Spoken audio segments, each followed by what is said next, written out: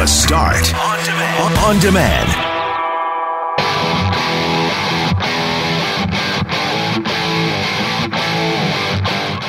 Today was the day we were set to hear Kevin Cheveldayoff and Mark Chipman after the NHL's decision not to discipline Kevin Cheveldayoff after his involvement in the Chicago Blackhawks sexual abuse scandal.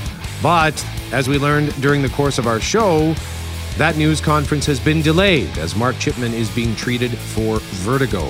Heather Stefanson is the first female premier of Manitoba. Will Shelley Glover demand a recount? We spoke with an award-winning author, a Giller Prize-winning author, on his new book, Disorientation, Being Black in the World. And we had some fun talking about your most embarrassing date blunder. I'm Brett McGarry, alongside Greg Mackling and Loren McNabb, who's off this week.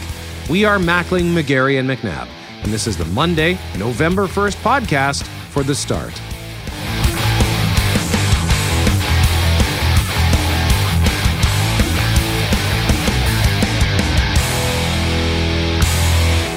Mackling and McGarry. McNabb is off this week. Thank you very much for joining us this morning on The Start. And it's November, and it feels weird. And I wore a parka to work today. And You didn't? I did. I'm not happy about it. You weren't happy about the snow falling yesterday afternoon either, but that was weird because I was sitting on my couch. It was perfectly calm outside. Yes. It was cool. And then out of nowhere, the wind just starts howling, and I look to my left to look outside, and there is snow shooting straight across, coming out of the northwest, like almost perfectly sideways. And it was in and out in under 10 minutes. What time of the day was that, Brett? I was like around 12:30, I think. Okay, so I had been at curling with the boys in East St. Paul earlier between 10 and about noon, and so we had a little bit of that action in that part of the city. And, you know, when I saw your post on Twitter, I reposted it, essentially saying, you know, Halloween for a long time, and I wouldn't dare to try and count how often Halloween marked our first sort of interaction with snow in my lifetime. And a lot of people said, Mackling, it is sort of a rite of passage in Manitoba that our first snowfall, our first snow event, our first little action with snow happens on Halloween. So I don't know. That's the way I remember it. Yeah, I mean, and look, and people, inevitably what happens when this kind of thing happens is people put videos or picture on social media and they complain about it like I did, where it was all caps, I do not like this. And then you get the people who say, oh, every year it's the same thing. We're all surprised. Look, I wasn't surprised. I know it's coming. You're just not ready for it. Yeah, it doesn't mean I have to like it. Damn right. I'm with you on that front. Especially, I was hoping that the weather would be a bit nicer for the kids to get out trick-or-treating. But based on what you saw last night, it sounds like, depending on where you were, the kids were out in force. Oh, were they ever out in force? Now, I've been taking my kids out. I was usually the one designated to take the boys out to collect the candy, and I freely admit I volunteered for that position because, that meant I also got to be candy inspector. So I'm missing dipping into the treasure trove, to the pillowcase or the little plastic jack-o'-lantern to grab myself some candy this morning. So I'm missing that. I'm having a little bit of Halloween withdrawal. We had nothing left. And we had full-size bars at our house last night. We left it to the last minute, and so the reaction from the little kids was hilarious. Oh, Dad, it's a full-size Twix. Dad, it's a big one. I got a big bag of M&Ms. It was really cute to see the kids realize that the candy we were handing out was a little bit bigger. It was not by design. Full disclosure, it was Costco had nothing left over the weekend. They were completely sold out. So anyway, Jackie said, you know what? At the end of the day, it was well worth the extra money to see the reaction and to hear the reaction from the little kids. Jackie figures we had about 75 kids last night. Oh, wow. Second 75. most. About the second most we've had in the 12 years we've been at the house. Oh, that's fantastic. So feel free to weigh in at 204-780-6868 on how was it for you if you give out candy. Like if you normally would give out candy and you did so last night. Did you have more kids than usual, fewer kids, or maybe it was about the same? And so the fact that you went to get chocolates over the weekend. Was that an act of procrastination or was that an act of self-control, i.e., if we buy the candy a little too early, we're just going to eat it, and then we're going to have to go buy some more? I'd like to say that it was the last thing you said, that there was really some thought process. I think it's just Halloween sort of snuck up on us because we didn't have to send the kids to school in costume. We didn't have to get treats for the classroom. So now that our kids are in that non-participation age and we didn't go to any parties, it just sort of snuck up on us. And Saturday is like, oh, crap. It's Halloween tomorrow. So, yeah, I think a lot of us might have been in that same boat. Because I had a buddy of mine who I dubbed he was dealing with a bout of pumpcrastination because he texts me Saturday at like 6 p.m. Oh, no, looking for a pumpkin? Yeah, and he says to me, hey, does your courtyard and your apartment complex still have all those pumpkins? No. And I said, yeah, why, you looking to steal one? And he said, yeah. No, he didn't end up stealing one, but he says, I've been to 5 stores. I can't find one. I quit. But he ended up putting something in his neighborhood community group, and one of his neighbors had a spare, so he was able to get a pumpkin late Saturday. But that's how desperate he was to get his hands on a pumpkin that he was considering being a thief. Well, pumpkins were in short supply and candy was in short supply, but I do have to, our late, great colleague in the media, Randy Turner, one of the great Halloween tweets of all time, was retweeted yesterday many, many times. This one from 2018. So I'm ready for Halloween. I've got 300 mini bars poured into the biggest bowl in my house. All I have to do now is lock the doors and turn off all the lights in my house.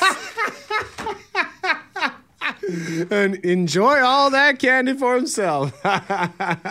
So, yeah, let us know how it went for you for Halloween last night. 204-780-6868. I should point out, I didn't put on a parka because it's freezing. I just, anticipating the walk home. My fall jacket is kind of not that. It's like 5 degrees is kind of the cutoff for me. So admittedly, it's a little too warm, I think, for a parka, but you don't like to be cold. That's okay. We'll see how it goes in the walk home. Maybe I can readjust tomorrow. Mackling and McGarry McNabb is on vacation. Hockey fans and non-hockey fans alike are anticipating hearing from Winnipeg Jets Kevin Cheveldayoff, GM, at some point this afternoon. Friday morning, NHL Commissioner Gary Bettman said that Cheveldayoff was, quote, not responsible for the improper decisions made by the Chicago Blackhawks related to the Brad Aldrich matter in 2010. Here's what Bettman had to say. While on some level it would be easiest to paint everyone with any association to this terrible matter with the same broad brush, I believe that fundamental fairness requires a more in-depth analysis of the role of each person. Kevin Cheveldayoff was not a member of the Blackhawks senior leadership team in 2010, and I cannot, therefore, assign to him responsibility for the club's actions or inactions. He provided a full account of his degree of involvement in the matter, which was limited exclusively to his attendance at a single meeting, and I found him to be extremely forthcoming and credible in our discussion. So that from Commissioner of the National Hockey League, Gary Bettman.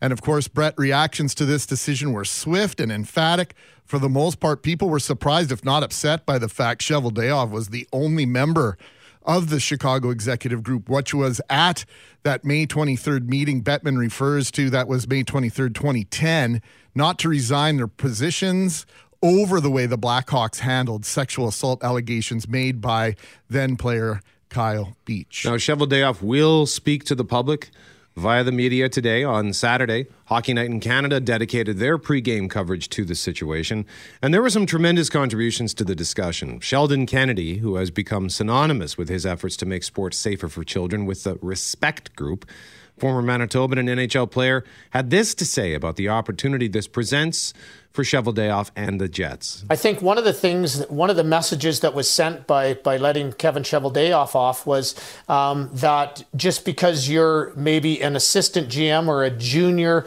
in a junior leadership role, you don't have a responsibility. You get let off the hook from putting up your hand. But in fairness to Kevin Cheveldayoff, the culture that we need to create and the culture that has to be built within these organizations is that junior leadership person or the assistant GM should feel comfortable enough to put up his hand. And I think if we look at, I know Mark Chipman and I know Kevin Cheveldayoff, and I think, they have an opportunity to be the best organization out there, to make sure that they've got the best tools in place, they've got the best culture change mechanisms in place for their players, and to lead in that community. And I think that if they've got an opportunity to right that wrong, and I think that, if they do that, awesome. And if they don't, well, shame on them. Kennedy reminded viewers Saturday night how far Canada has come in regards to taking steps for our kids to be safer in the world of sport and society in general. We have come so far.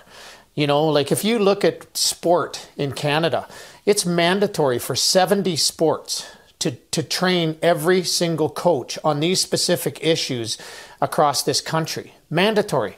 Right? And that's huge. So, when we look at the Blackhawks case and, they say, oh, it was in 2010, I don't buy that. And I think what happened in this case and is the confidence of society. And, their society has shifted to the point where, they're not going to let these issues fade away into the night.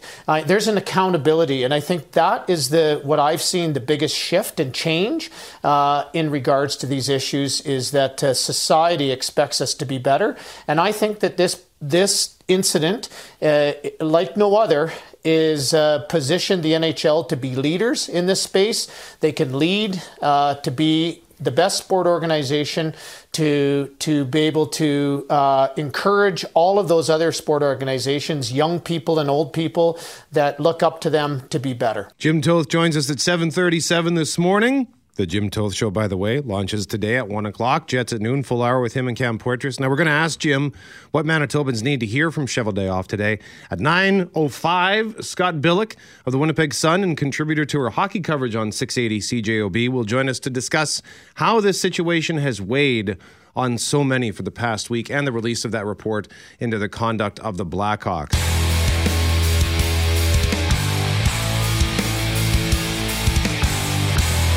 Mackling, McGarry, not McNabb. McNabb is off this week. Before we talk more about the PC leadership situation, Heather Stefanson to be declared Manitoba's next premier. We're asking you a couple of things, including, how was Halloween last night? How many kids did you get? Julie says what, Greg? Good morning, M&M. Last night, we too were last-minute decision of giving out candy. Raced to the store at 4 p.m. Supermarkets sweep the aisles for the seasonal section. Raced home, put up the decorations, had dinner, and was ready for 5:45. Every second year, I sit outside in my husband's Tough Duck snowmobile suit, which is 18 sizes too big for me, and place a straw hat over my head. I don't look real. Then, as kids approach, I let out a loud scream and lunge at them. The first kid, older than 7, was carrying a pumpkin for his candy. You know, those plastic pumpkin buckets. He threw it and ran to his parents, who were rolling on the ground laughing, saying to me, "That's golden. I wish I was videoing that." P.S. I gave that kid a little extra candy. Thanks for that, Julie. Right on. And as well, another thing that we're asking this morning is, did your phone flip times today? Like, I got in the cab, I think at 4:02, at least I thought it was 4:02, and my phone switched to 3:02. So I thought maybe it was just a glitch in my phone, but we're getting a lot of people like Eve saying, my phone just went back an hour by itself. Time change isn't until next week, isn't it? Yeah, it's this upcoming weekend. So it looks like it might be a Bell network situation, so feel free to, if your phone changed, let us know which network you're on, because you know what's going to happen, G-Mac. What? Some people might be late for work today because of this. I guess they might be. Like, if this happened, if the time changed to 2 a.m. instead of 4 a.m., I wouldn't have even been awake. My alarm wouldn't have gone off. Oh, good point. Very good point. Like, my clock radio would have gone off, but then I would have grabbed my phone and thought, oh, it's only like 1:30 or whatever. Yeah, you would have assumed that you had somehow set the alarm wrong because, you trust the network, right? Yeah. You trust the clock on the Weather Channel. You trust the clock at CJOB for us when we say it's 6:25. It's really 6:25 and not 5:25 or 7:25. That's a good point. I was thinking about that. Late or early? Yeah, late. Yeah, so people are going to be late for work this morning, maybe. So just feel free to weigh in at 204-780-6868. Heather Stefanson has been chosen as the next leader of Manitoba's Progressive Conservative Party and will become the province's 24th premier. We counted 16,456 ballots today. 82 of those ballots were spoiled ballots. 17 of those ballots we consider disputed.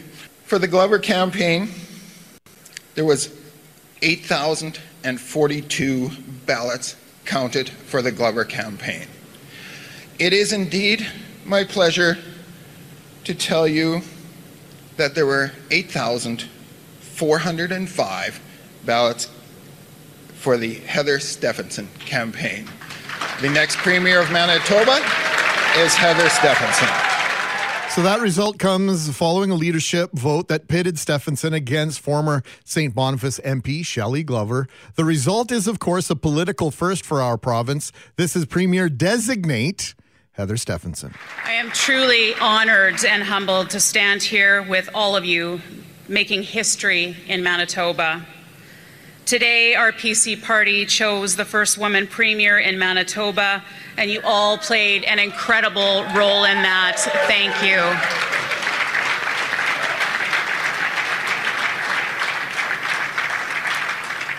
A strong PC party is vital for a strong Manitoba, and together I know we will come out of this race more united than ever with a focus on earning a third consecutive majority government in 2023. Now, during a brief victory speech, Stefanson thanked former Premier Brian Pallister for leading the party to back-to-back majority governments. At the same time, Stefanson thanked those who had become part of the process and made a bold proclamation. From our First Nations, Métis, Labour, business, first responders, and many different cultural and ethnic backgrounds, many of these people here today didn't necessarily feel comfortable being a part of our party in the past. Well, hello, Manitoba. Welcome to the new PC Party of Manitoba.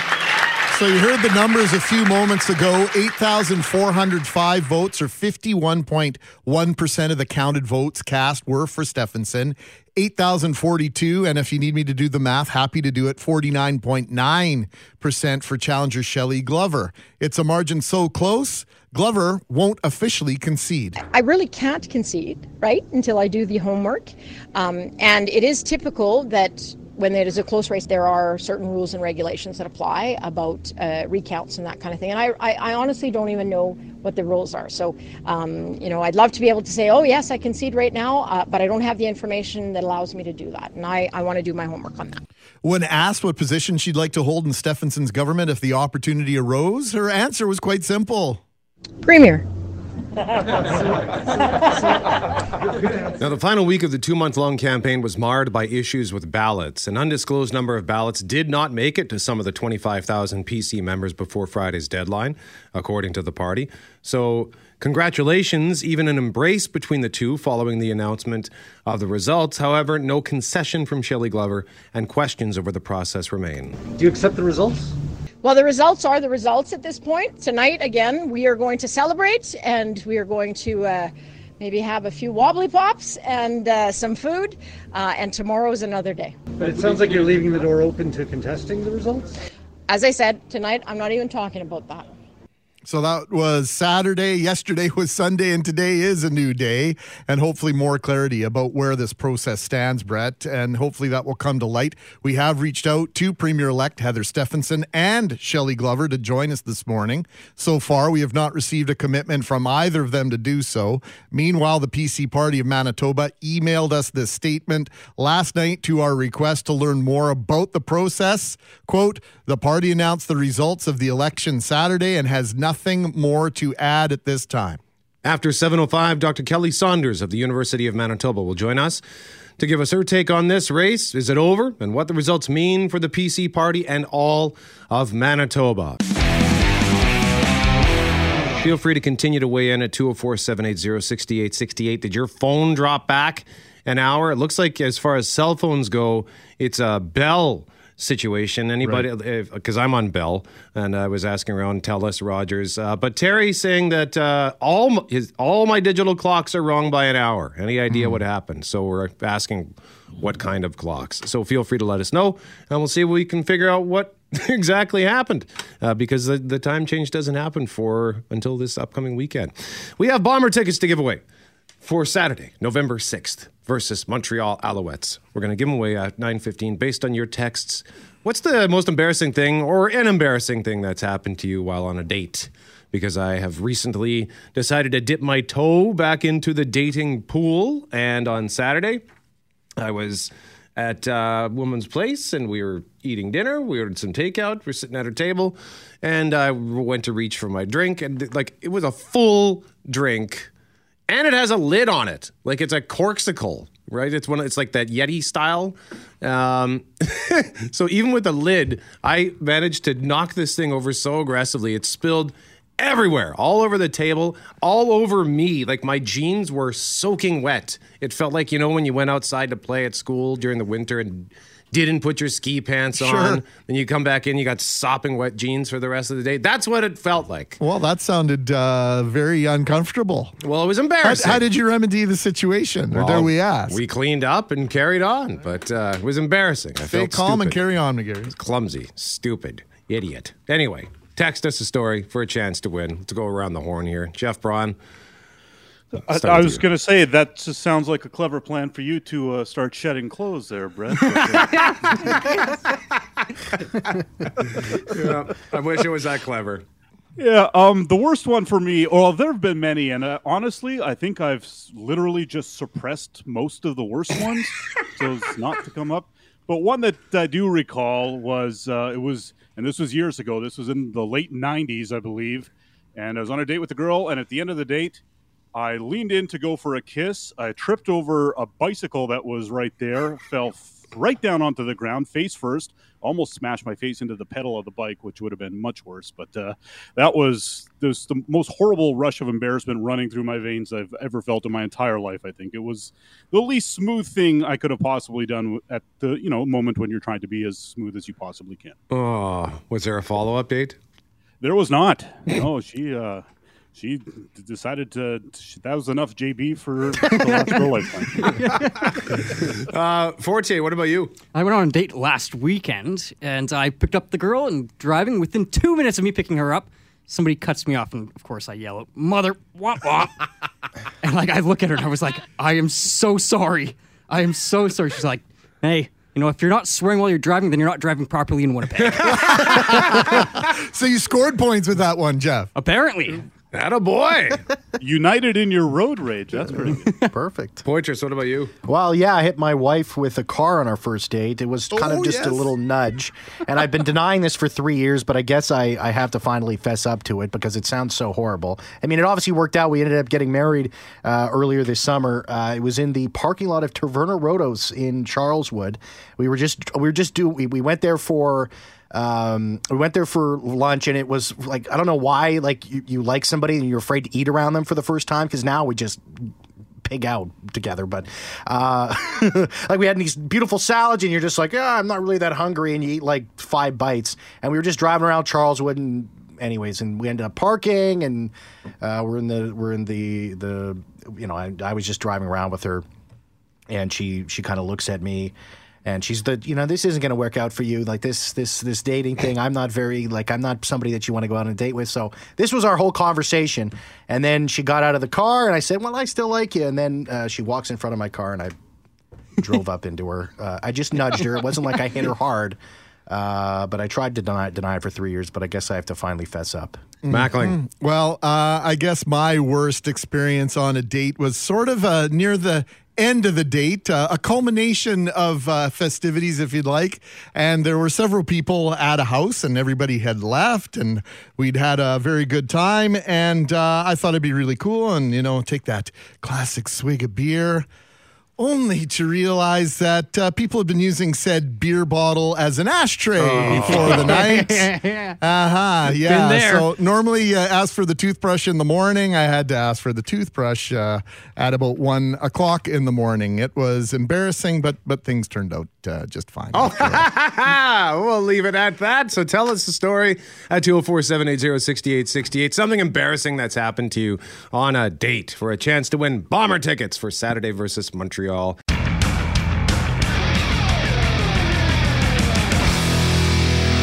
Mackling and McGarry McNabb is away this week. We are giving away Bomber tickets for Saturday's game against Montreal based on the question, what's something embarrassing that happened to you on a date? For your chance to win those tickets, we'll pick a winner just after 9:15. And I think I'm going to leave some names out of this one. This listener says, regarding dating, I've been dating online for some time. At one point, connected with a fellow. So after chatting some time, he seemed interested, so we agreed to go out for dinner to meet at the Keg. I met him, and although he was very nice, I realized that there would not be a connection. So I thanked him, and that was the end of the date. About a week later, I was online again, and this person began to chat with me once more. So not wanting to be rude, I was chatting back and forth, just trying to be pleasant. But at the same time, I was chatting with another fellow online who has never met me, and this fellow asked to take me out to dinner to the Keg. So I agreed. I went to the Keg and said I was meeting someone for dinner, and this waiter said, there isn't anyone here yet, but feel free to go look around. So I was hoping I would recognize him based on his picture. As I'm strolling around the Keg, looking at all these faces of men, I see, of all people, the last guy I went out with a date with. Oh, no. Good times. So keep those stories coming at 204-780-6868 for a chance to win. Also, Greg, you were asking the question because I failed to notice it this morning on the way into work.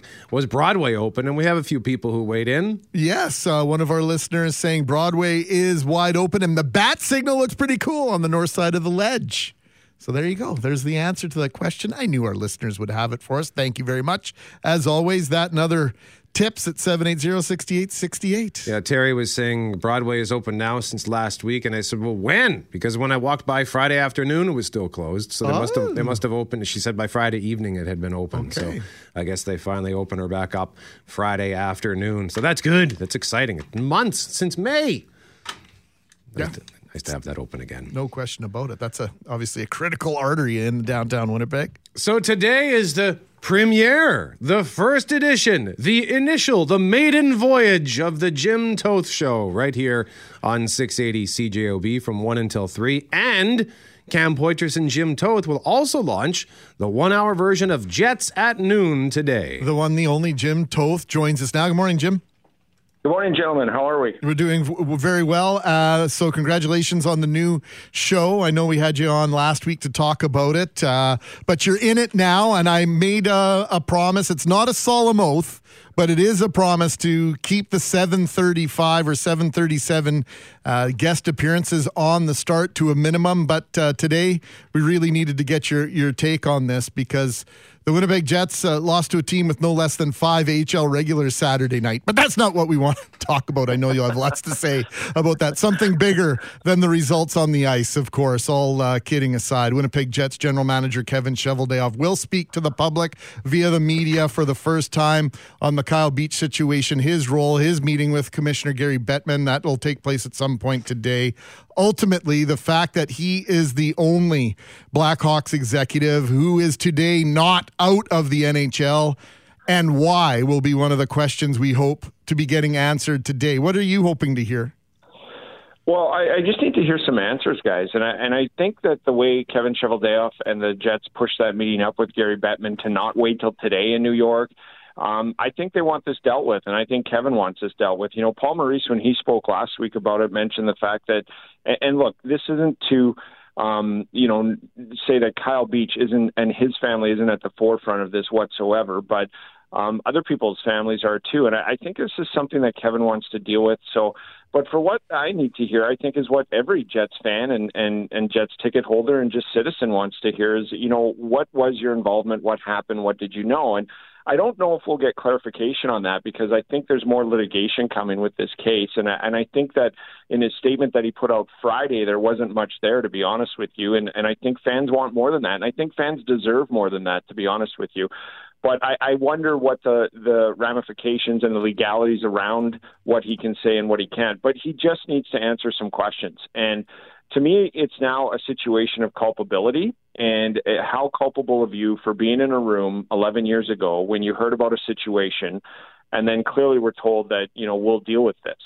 And your knowledge of that situation going forward. And I think he needs to provide some timelines and some guidelines to, what he knew and be real and be understanding that this is how I feel about it. And this is how I felt back then at the time. So I just think there needs to be some clarification. I know a lot of fans want an apology, and I'm not sure they're going to get that today just because an apology often admits that there was something done wrong by you individually.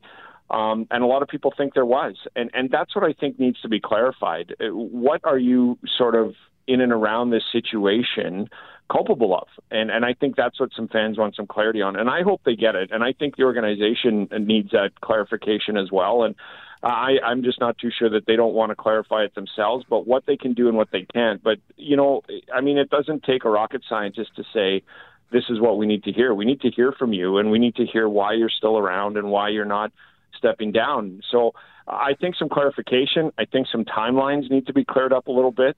And then I think Kevin needs to speak from the heart on how he feels about this. And that's the one thing in the upper management that has been let go. A lot of people are pointing fingers at other people. And I get that that's what happens in these situations. People don't understand fully when these ramifications come down. Their role, they understand the role they played in it, but they don't maybe understand their responsibilities in it and to what level. But I just need personally, and I think the fans do too, some clarification on the situation itself, and then some reasoning why, he isn't stepping down or he hasn't been disciplined. And I want to emphasize this too, guys. Like, this is a horrific situation, and there are no winners in this, and there are no innocent people in this whatsoever. But I do believe that it's around culpability, and I think that what a guy in a meeting is responsible for once it leaves is sort of more on the human side than it is job-wise. And I think that was made clear with what took place on Friday from the National Hockey League. So again, to repeat, there needs to be some clarification, some timelines, and Kevin Cheveldayoff, I think, needs to speak on what this situation means to him and how it's affected him and why he's going forward. So hockey fans and non-hockey fans have a view on how this failure of Kyle Beach should be handled, Jim. There are plenty of Jets fans unhappy with Gary Bettman's decision. So how do the Jets navigate that reality? Well, I don't think they're going to navigate it smoothly. I don't think there aren't going to be fans that will not go to a game or buy a ticket this year. Those fans will happen and will exist. And there's some people that maybe aren't diehard fans that won't ever go to a game again. I honestly believe that. But how they navigate it, to my mind, is a little bit of what Paul Maurice spoke. And I don't know this whatsoever, but like he said, these are professional investigators that went intently into this and do this for a living. And when they looked at it, what stood out for me from what Paul Maurice had to say last week was, if you want justice and there isn't enough culpability there, it would be much easier to let all 7 of those men go, including Kevin Cheveldayoff. I think True North would find it a lot easier business-wise and perception-wise to just move on from Kevin Cheveldayoff. I honestly believe that. The fact that they aren't speaks to me at a little bit of maybe he isn't as culpable as people think he is just by sitting in a room. And I don't know that. I'm just saying that, when Paul Maurice mentioned that stood out to me, that I think we all want some justice for Kyle Beach here. I think that's the given. But, if Kevin Cheveldayoff isn't as culpable as we all assume he is because he, ignored something or swept something under the rug, I don't think that part of it is there, or else he would have been disciplined, or else he would be gone. Well, I mean, sorry, go ahead, Jim. Finish your thought. So that's what I'm interested in today. I'm interested into the clarification of that, and I'm interested in the clarification of what he knows, and I'm interested in the clarification of of why he's still around, because it's a much easier move to just go, he's one of the 7 and he's done. There has to be a reason why that hasn't happened. And maybe it will today, gentlemen. I don't know. Like, the other thing that struck me this morning when I was preparing for my show and thinking about this is maybe he is going to come forward and say, you know what, I'm taking the rest of the year's leave of absence, or I am resigning. I don't know what he's going to say. And I think that that's another reason why he needs to speak and clarify whatever direction they're going to go with. But I think it would be much easier for the league, for the team to just move on from him. There has to be a reason why they're not. Well, you know, and I agree with you. It would be much easier for True North and the entire Winnipeg Jets had Gary Bettman sort of gone the same way as he'd done with Joel Quenneville in particular, and had and negotiated Kevin Cheveldayoff to walk away and to resign his position as general manager of the Winnipeg Jets. But Gary Bettman's a lawyer. He's a very good lawyer. And the fact that he didn't lump Kevin Cheveldayoff in with the rest of that executive team really, I don't know, speaks volumes perhaps as to what, you know, genuinely happened and Bettman's perception of that. But I am disappointed. Here's the other thing I want to just mention quickly, guys, is I've watched that Kyle Beach thing several times, and it's gut-wrenching every time. But when Rick West had asked him specifically about Joel Quenneville and Kevin Cheveldayoff, he spoke only about Quenneville. He never mentioned Cheveldayoff. I've paid attention to Kyle Beach because I'm wondering, why aren't you mentioning Cheveldayoff when you talk about the meetings you knew about and who was around and all that? I've watched some other news outlets that he's done stuff on, and I haven't heard his name yet. So I mean, he's the guy I care about the most. I think we all do, is Kyle Beach. And I think, you know, he's been so diplomatic and honest about this, that these are the people that I knew that didn't do anything. And I haven't heard that name yet, and I'm wondering why. And that's the other thing I want clarification on today. Yeah, I want to hear some humanity. I want to hear some empathy. Exactly. I want to hear something that we've yet to hear from Kevin Cheveldayoff, and that is just some personal feelings about this entire situation and how we move forward. Jim, we're way out of time here, but look forward to your take on this, and look forward to the premiere of your show from 1 till 3 today.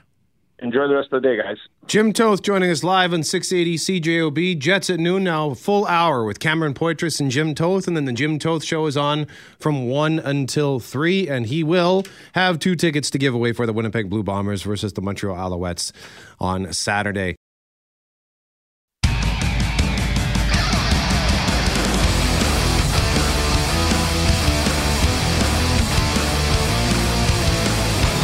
St. Francis Xavier, thank you, Vince. That's where the White Horse is. We have 2 minutes. We are looking for our first qualifier for a cool prize we're giving away on Friday. Greg, what is that prize? You can qualify to win 2 tickets to Habitat for Humanity's Hammer and Ales fundraiser at the King's Head Pub on November 25th.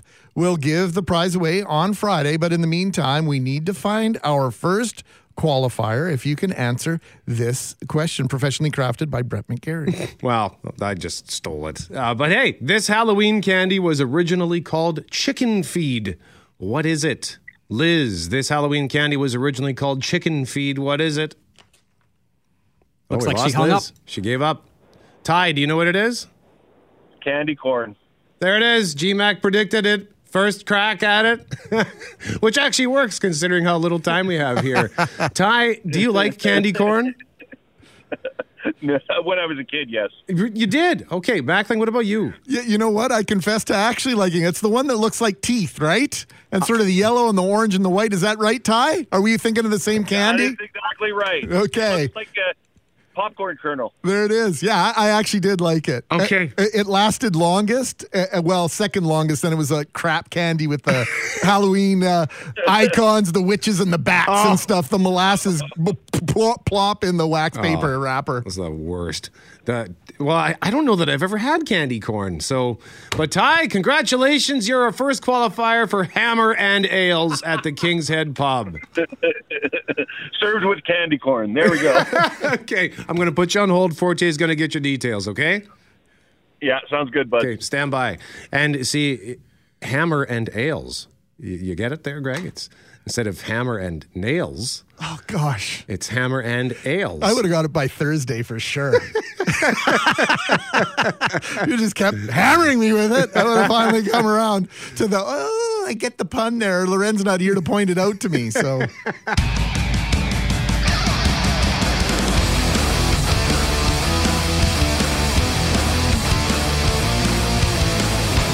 Mackling and McGarry. McNabb is away this week. Coming up after Global News at 8:30. It's Monday. What does that mean, G-Mac? Monday means our weekly visit with Bob Irving. Of course, tonight from 7 till 8 is the Coaches Show. Bob and Mike O'Shea, your questions, your texts, your queries about how the Winnipeg Blue Bombers will approach Saturday night's game against the Montreal Alouettes. Bob and the coach, 7 till 8. But we get a sneak peek, Brett. Bob Irving joins us just after 8:35. So this morning, many of us in southern Manitoba had something weird happen with their phones. I'm sitting at home this morning. It's 3:59 a.m. I'm putting on my shoes as I'm ordering my cab on my Unicity app. And the cab order gets accepted. The map says my driver is a minute away, so I scurry downstairs. I get in the cab and I look at my phone and it says it's 3:02. And I'm thinking, like, what? What is happening here? I genuinely didn't know if I was going to work early. I thought, what?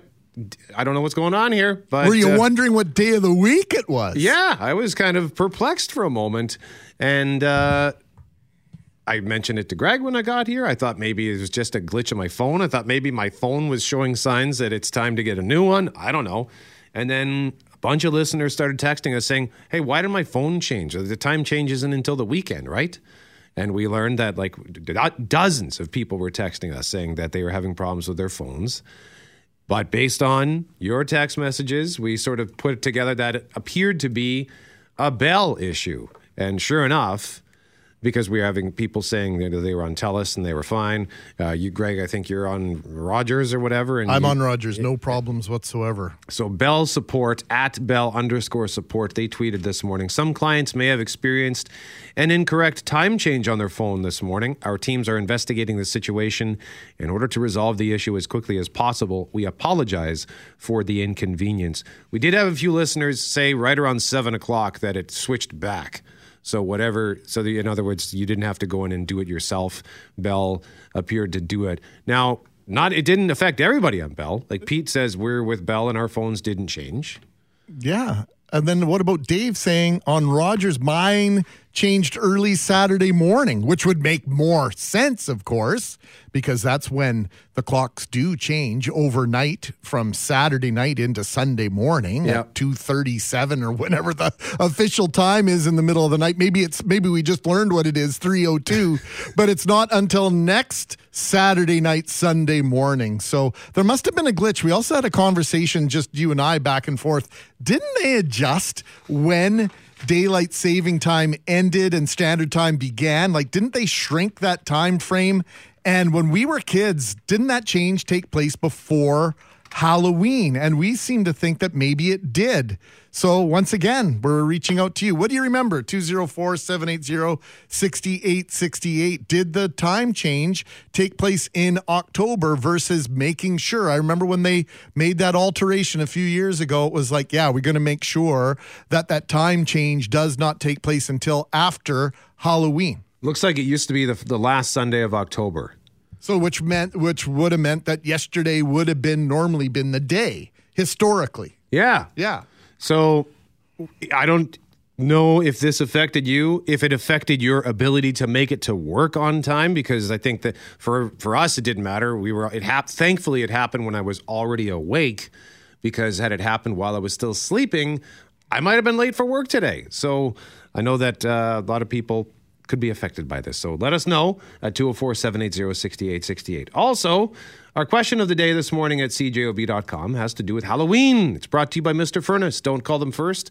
You'll see why. Call Mr. Furnace at 204-832-6243. If you give out candy for Halloween, how was last night's number of trick-or-treaters compared to past years? And so far at cjob.com, it's a close race. We got 43% who say more than usual, 35% say fewer than usual, 22% say about the same. And we're getting lots of, like, a wide range of feedback on this, Greg. Yeah, only 18 at this listener's house, down from 40 from last year's 40. And Curtis said we had 90 kids for Halloween last night. First ones came at 3:58 in the afternoon. They got an early start. No kidding. I'd like to check in with those kids and see how much stuff they got. Yeah. Like they must have cleaned up. How many tours of the block could you do from, say, 3:58 till 8 o'clock? I like the dedication there. Yeah, no kidding. That's an aggressive plan and good for those kids for getting out there so early. Debbie saying 5 years in a row, 0 trick-or-treaters. Huh. You know what I had 0 of last night, Brett? 0 Halloween apples at the door. No. That chant did not take place once. It was a lot of knocking. A couple times I had to say, what's the magic words? Please? No. Like, what are you supposed to chant? Trick or treat. Yeah, that's the one. That's the one. So, but I didn't get any Halloween apples, something that our generation has held very close to our heart for a long, long time. We think it's a regionalism, something that's sort of exclusive maybe to Manitoba and, dare I say, Saskatchewan. But yeah, no Halloween apples last night, Brett. And listen to this story on dating, because we're asking you about dating blunders, embarrassing things that happened to you while you were on a date, because I was on a date on Saturday and I dumped my drink all over everything. It was a spectacular mess, and I was so embarrassed for being so clumsy. But Don says, on a date one evening, a first date no less, I dropped one of the super groaner puns I'm known for. Don sends us puns every day because he knows Loren likes them so much. And Don says, she gave me a crooked look, to which I said, okay, sorry, I'll leave now, and opened the door in the car as if to leave. Well, I promptly and accidentally fell out of the car while it was moving at 20 miles per hour. Oh, no. So I left her sitting stunned in the passenger seat. Eventually, she got the car under control and came back. And, of course, she had to ask the question, are you okay? Well, being the wise guy I am, I replied, yeah, never better. No broken bones, no trip to the hospital, but a series of dates that actually lasted a few months. So good for you, Don. Hey, you parlayed that into little couple sympathy dates. Possibly.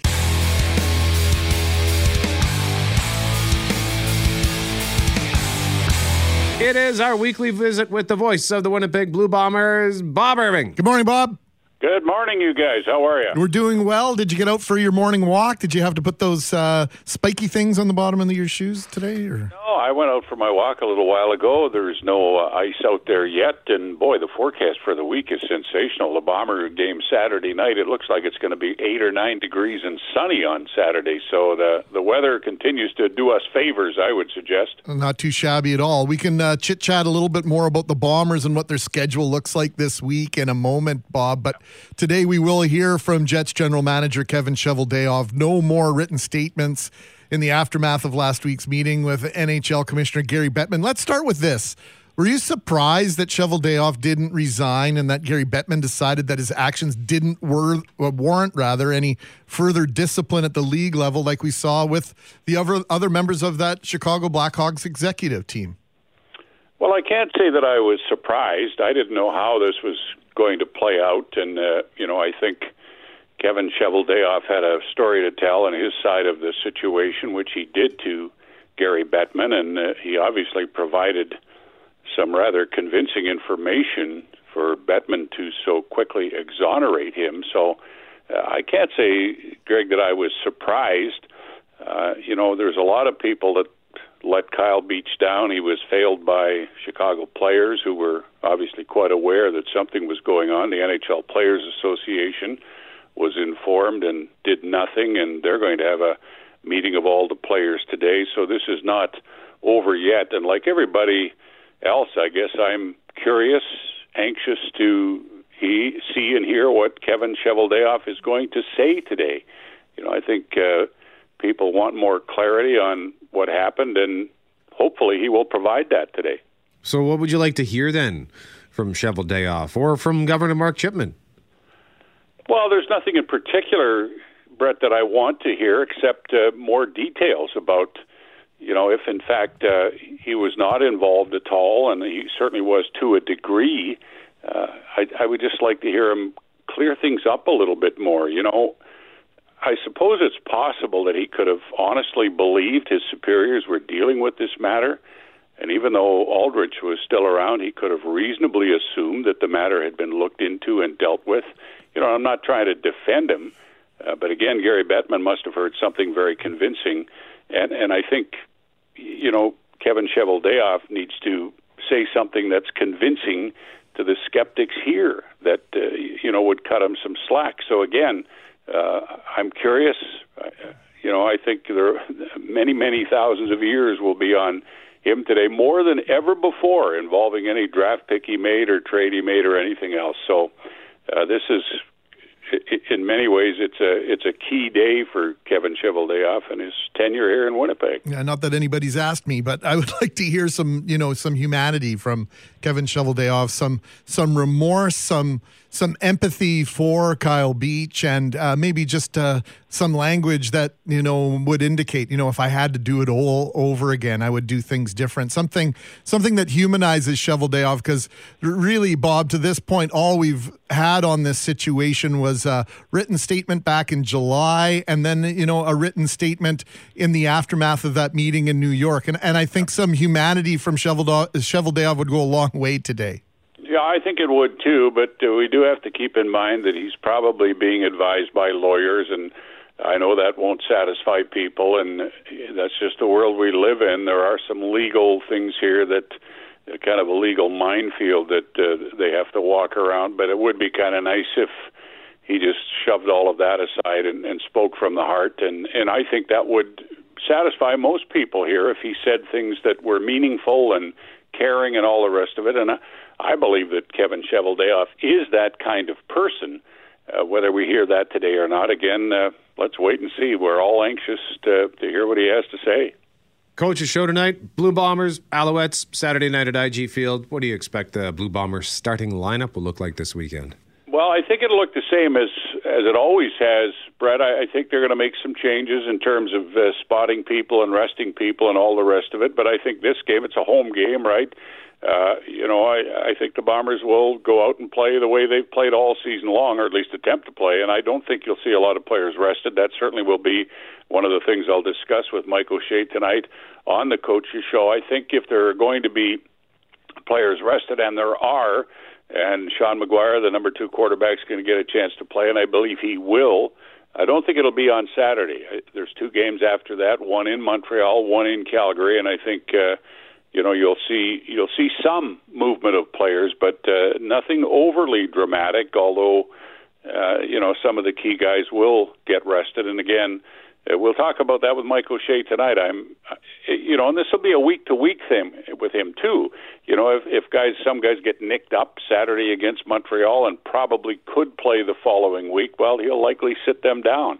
So it's uncharted territory, as I've said before, for O'Shea, and it's a situation that he's going to have to kind of be very careful in dealing with, and we'll see how it plays out. But first and foremost, I know they want to win their last home game Saturday against the Montreal Alouettes, who are fighting for a playoff spot right now. It looks like they're going to make it, but they'd like to finish second and get a home game, and they've still got a shot at first. So the Owls are going to come in here revved up, and they'll probably start Trevor Harris at quarterback. And his last experience against that Bomber defense was a miserable one when he was with Edmonton. So there's lots of subplots surrounding this game on Saturday. Yeah, if anybody was watching the Alouettes game on, I guess it was it Friday or Saturday? I can't remember now, Bob. It was Saturday, yeah. Well, it was Saturday night. Some curious decision-making by former Blue Bomber quarterback, now head coach of the Alouettes, in terms of managing the clock as the Owls did get within 2 points of Saskatchewan. They chose to try a short kickoff, which is super uncommon to complete, and then inevitably they held Saskatchewan to a 2-and-out, and maybe things could have been a lot differently if they'd employed a little bit different strategy on Saturday, Bob. Yeah, I tweeted that with a minute and a half left, they attempted an onside kick, which rarely ever succeeds. They would have been better off to kick it deep and hope their defense would hold, because teams get very conservative when they're ahead on offense, and chances are they would have held, and that's all hindsight, of course. And it's funny, after the game, Gary Jones admitted as much, that if he had it to do over again, he probably would not have tried the onside kick. So, yeah, they're an interesting team, the Alouettes. They've got lots of talent. Their quarterback situation is certainly in upheaval now, but they're a team that has a chance to win the East, And Kahari Jones and his group will be coming in here Monday to face a test that they haven't faced all year, and we'll see if they can deal with this Bomber juggernaut here, especially the way the Bombers play at home. This is a tough, tough place to play. Hey, how much of the World Series you've been watching, Bob? Well, quite a bit, off and on. I watched the start of the game last night, and Atlanta got a grand slam homer in the first inning, and I'm thinking, well, that's probably it. And then I'm going back and forth between that and handing out Halloween candy and watching the Vikings in Dallas. And lo and behold, Houston comes back and wins by a score of 9-5. Here's one of the. I'm a baseball fan. I've always been a baseball fan, but the games, they go so long sometimes now. That game was close to 4 hours last night. And it's tough to stay engaged. And, you know, baseball has a certain beauty, but it's more beautiful when the games last 3 hours as opposed to 4. So I'm interested, but I'm not as glued to the World Series as I used to be a few years ago, and I think there's lots of people like that. Bob Irving, Coach's Show tonight at 7 o'clock with Mike O'Shea. Thank you very much for joining us, sir. Okay, guys. It is 8:47 on 680 CJOB with Mackling and McGarry. G-Mac, I don't know how much of the World Series you've been watching. None. Okay, and that's I haven't either. And so someone else can let me know. It sounds like they're still doing the chop. They are doing the tomahawk chop, something that started, I think, in 91, 92. Yeah, time for that to go away, I think. No kidding. Like, good Lord. It was stupid back then. Never mind in 2021, 30 years later. But I guess we won't have to hear that for the rest of the season now because it goes back to Planet Houston.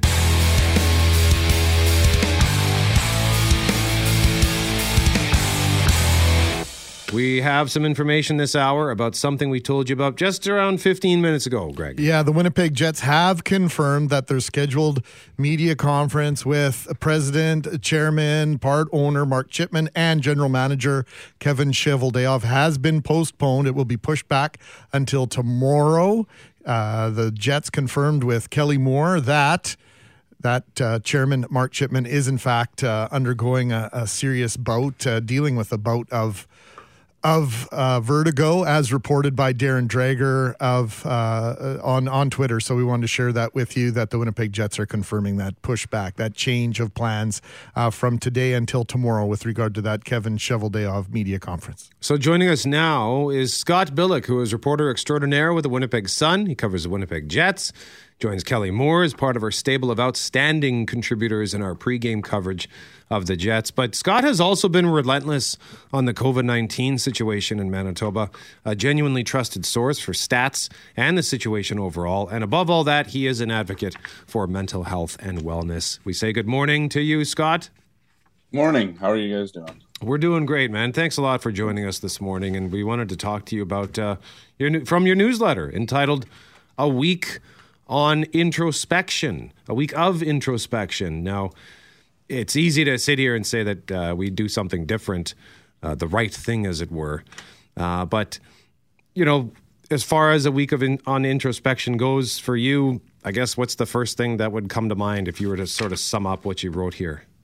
Yeah, it's interesting. It was a heavy week, I think. It was a long week in the NHL. And, you know, it was a week of, I guess, just trying to, you know, sort out how we got to, you know, what happened last week, or what happened 11 years ago, obviously, what came out this week in terms of last week in terms of the Blackhawks scandal, and kind of how we have to kind of move forward with it. And, you know, since reading the report that came out last Tuesday, listening to Kyle Beach, who was John Doe, the man that was allegedly sexually assaulted by Brad Aldridge, a video coach with the Chicago Blackhawks during the 2010 Stanley Cup run, and then just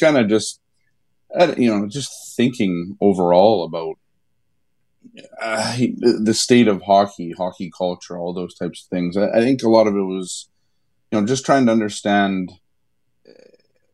Trying to balance, you know, I suppose bringing the pitchforks out and trying to figure out what needs to be done, what would be best done by Kyle Beach, what would serve him, what would serve the victims of sexual abuse, especially in hockey, because that's kind of where my focus is right now, back as Jets beat reporter, and just trying to figure out how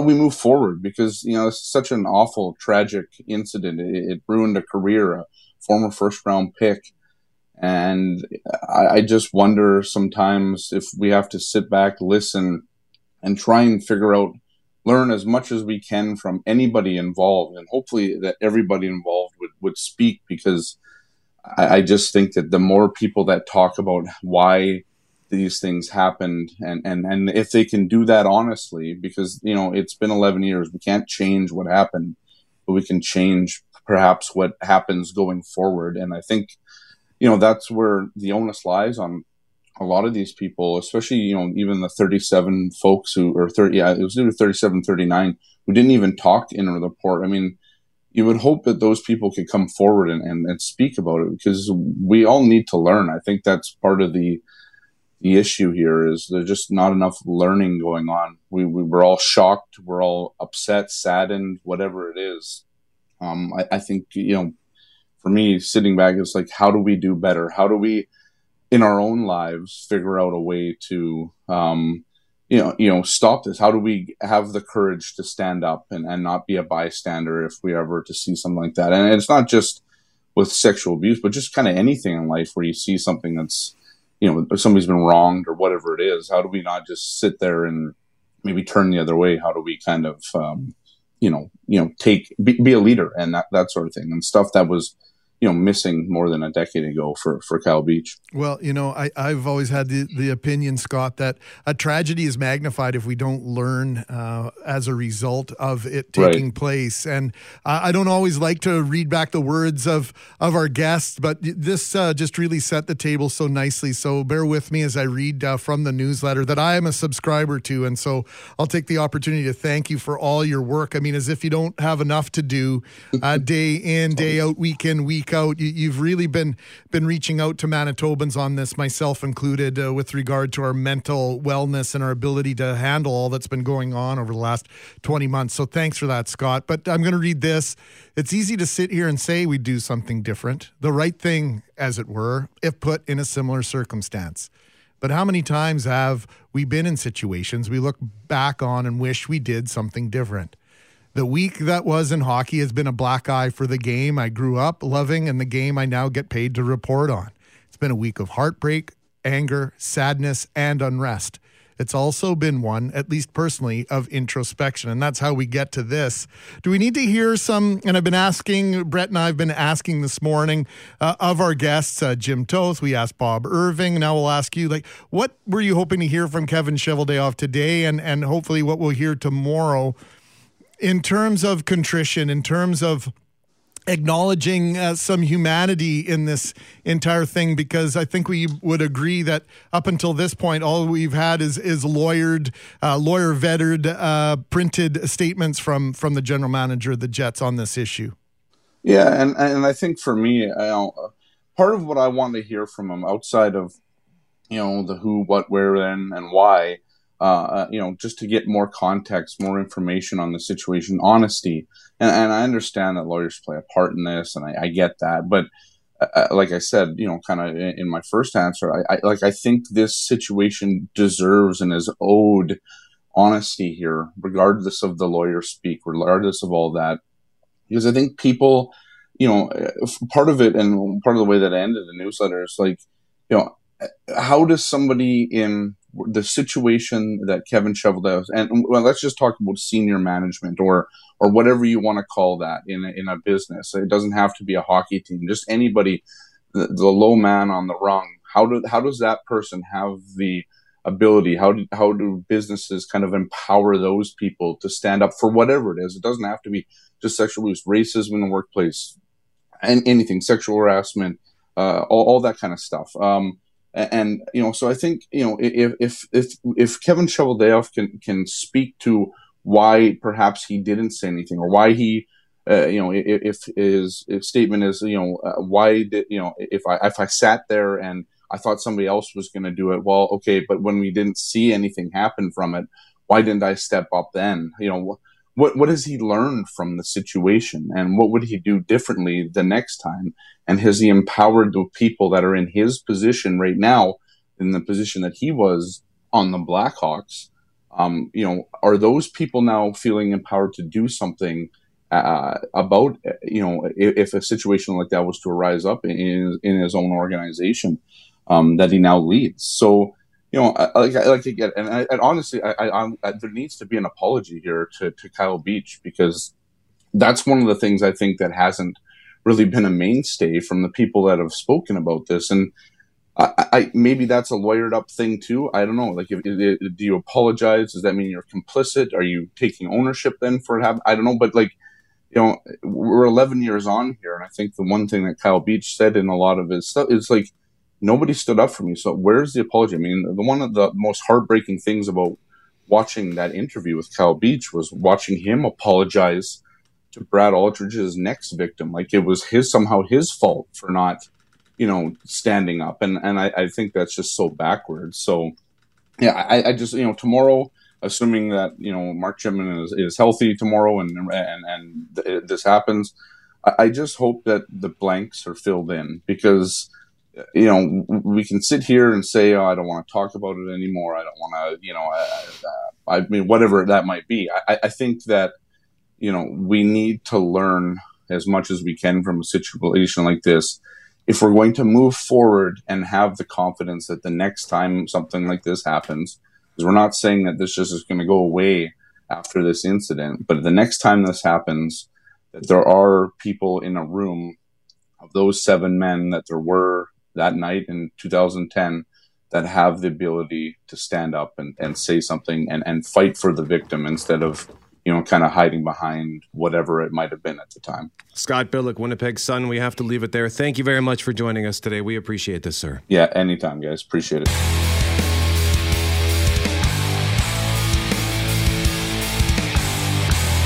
Mackling and McGarry McNabb's off this week. Bomber tickets up for grabs versus Montreal this Saturday, IG Field. We're asking you this morning, tell us something embarrassing that happened to you on a date. And Liz, her date didn't go exactly as she had hoped, Greg. No, it did not. On our first date was a night I'll never forget. When I was getting dropped off, I thought, OMG, he's going to lean over for a kiss. Wrong! He patted the top of my head like a good puppy dog. I looked at him shocked. It's a good thing he was cute, because 47 years later, we're still together. That's cute, Liz. But James is our winner. James says, I was on a second date, went to Boston Pizza, had a very nice time. As we walked to my car afterwards, I got this terrible cramp on my hamstring, so I let her in the car, and then before I got in, I tried to stretch out the cramp. Well, as I'm doing so, I accidentally let out some gas. Uh-oh. Since she was in the car, I figured, no harm done. Anyway, we carried on, had a nice rest of our evening. A few months, we were talking, and she informs me that she had heard me when I farted. I was so embarrassed, but I guess it wasn't that big a deal to her, since she later agreed to marry me, and we've been together for over 20 years. Way to go, James. What would Johnny Carson say? El Stinko. James, you're going to the Bomber game.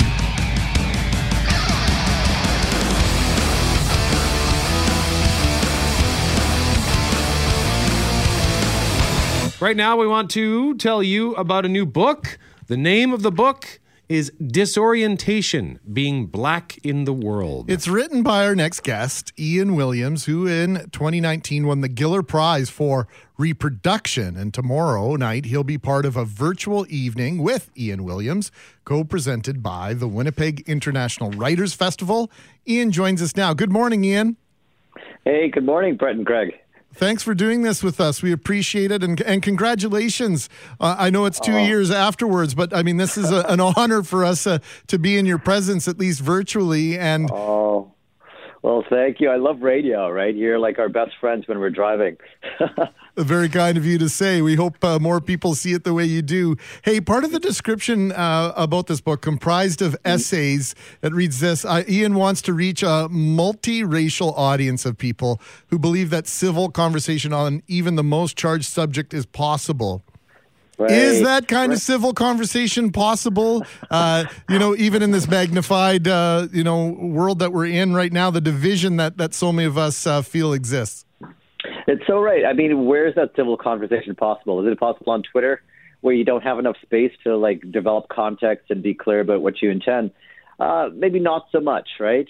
But I think at dinner tables and conversations, in the workplace, it's absolutely possible, because I still believe people are, I want to say, inherently good, right? And they want the best thing for themselves and their world. And they're also afraid, right, to talk about race and to talk about certain things with gender and sexuality, really charged subjects. But I think if we create the conditions, we will have those conversations, we can move forward as a society. That's what I'm hoping to do. So what moved you then to write this book? So it was last summer, right? There were the justice protests happening in the U.S. that spread throughout the world. I was living in Vancouver at the time. We had climate change wildfires going on out there. And, of course, the pandemic was taking root. And so it really seemed like the world was coming to an end. And I was like, Ian, if there's one more book that you have to write in your lifetime, right, what is the thing that you haven't really talked about? And so I put aside the novel that I was working on, and I turned to this project instead, because there were things I was carrying for 42 years of life regarding race and being in this body that I just wanted to share. I have to ask you about this. In your first essay, Ian, in this book, it's entitled More Than Half of Americans Can't Swim. Right. You talk about not being a political person. You turn away from CNN maps on election night. Are you ever given a hard time for that? And explain the title of that essay. Absolutely. So the title is about most Americans can't swim. And I think a lot of us can't swim in conversations around race, right? And I talk about my resolution was to learn how to swim this year and last year and many previous years. And it is next year as well. But I have so many reasons why I don't want to swim, right? So many fears that always prevent me from learning. And so I think it's the same thing with talking about race, right? We have all these scripts that prevent us from really engaging in the subject. And I want us to sort of admit those and then move beyond them. So, yeah, I don't consider myself a political person generally, and I get some flack for that, because I think as a black person, there are two things you can be. You can be, A, very quiet and, docile and, accepting, and just you bear all of the indignities that come your way quietly, right? And the other kind of black person you can be is the sort of loud activist kind of black person, perpetually sort of rattling his fist at the air and stuff. And I'm really, neither of those two things. And I think a lot of black people don't quite fall into those categories, but those seem to be the options that are presented to us. And I'm saying that you don't have to be a really kind of militant protester, marching in the streets protester, in order to do race work. Right, you have to do it within your own personality and your own temperament. And you also point in that essay to an Instagram post that read, "Why the refusal to post online is often inherently racist." Right. So what's your take on that post? Right. So you see this kind of stuff happening on Twitter and Instagram, right? These kinds of directives that you do this or else you are that, right? If you don't do this, that means you are racist. And I'm saying, no, we've got to reintroduce nuance into this. There are many reasons why somebody won't retweet or repost something like that, right? There are many reasons, not because they're racist alone. And so let's not try to make this black and white, no pun intended, right? Let's not try to categorize people's behavior into either for or against. There's a whole sort of gray space in the middle, and various stages of people at different places in this conversation, right? Different places in their development. And we need to be more compassionate, tolerant, forgiving, and open, I think, generally to wherever people are. So how do we take these awkward situations, this awkward knowledge? I've shared this story on the air in the past, Ian, and it was the first time I was in the deep south of the United States on a personal journey. I was still in my late teens. I wasn't even 20 yet. Grew up in a very racially diverse high school. And my friend's mom admitted to me that they were racist to a certain extent, and qualified it with this notion that, well, it's just how we know it's wrong, but it's how we were raised. How do we get past this? Because it feels as though, we talk about systematic racism. That goes beyond systematic in my mind. Right. I mean, and as intolerable as it seems, I think the first step is understanding where people are coming from, right? So it sounds to me like that's a mark of her, like, identity or, some kind of family bonding or whatever it is.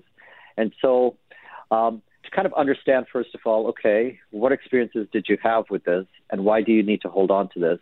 Like, what's the stake in your identity? But also, what are you doing now, right? What are your social circles, right? Who are you talking to? How is your world expanding? And I would say something like, hey, have you ever traveled to Boston, right? Like, traveled up north? Have you ever been the only white person in a situation? What was that like, right? And so to get them starting to think about themselves moving out of those spaces, I think is important. But, on one hand, like, who wants to do that work, right? It's so much easier to dismiss and move on. But I think it's much more rewarding to actually engage and sort of grit your teeth and get into those deeper kinds of conversations. How'd you respond to it? What'd you do? I just relayed my experience that wasn't my, my experience. My stepfather's biracial. I was a minority in my high school, and we just didn't really look at things through that lens. And so hopefully that had a little bit of an impact. I know that it sort of quelled and changed the conversation, the tone of conversation for the next 4 days, and hopefully it was enough to have a little bit of an impact, Ian. And that's it. Like, isn't that enough, right? Our job is not to convert people to our point of view or our perspective. It's just to have these little wedges, right? Just these little kind of interruptions in people's days and the way they think to kind of make them just think differently and more open. You did enough. That's it. She'll meet someone else a bit later in her life, and she'll expand some more. That's as much as we can hope for. Ian Williams is the author of Disorientation, Being Black in the World. A virtual evening with Ian Williams begins tomorrow at 7 o'clock. It is co-presented by the Winnipeg International Writers Festival. You can get all the information on how to register at McNallyRobinson.com. Ian, thank you very much for joining us. This has been great. Have a great day, guys. Bye.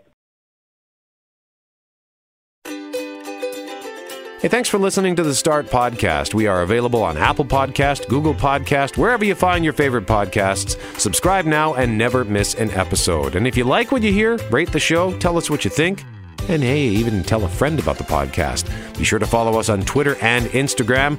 Greg is at GMACWPG, that's GMACK WPG. I am at Brett McGarry, BrettMegarry, and Loren on Twitter is at McNabb on Global, and on Instagram at McNabb on CJOB. Talk soon.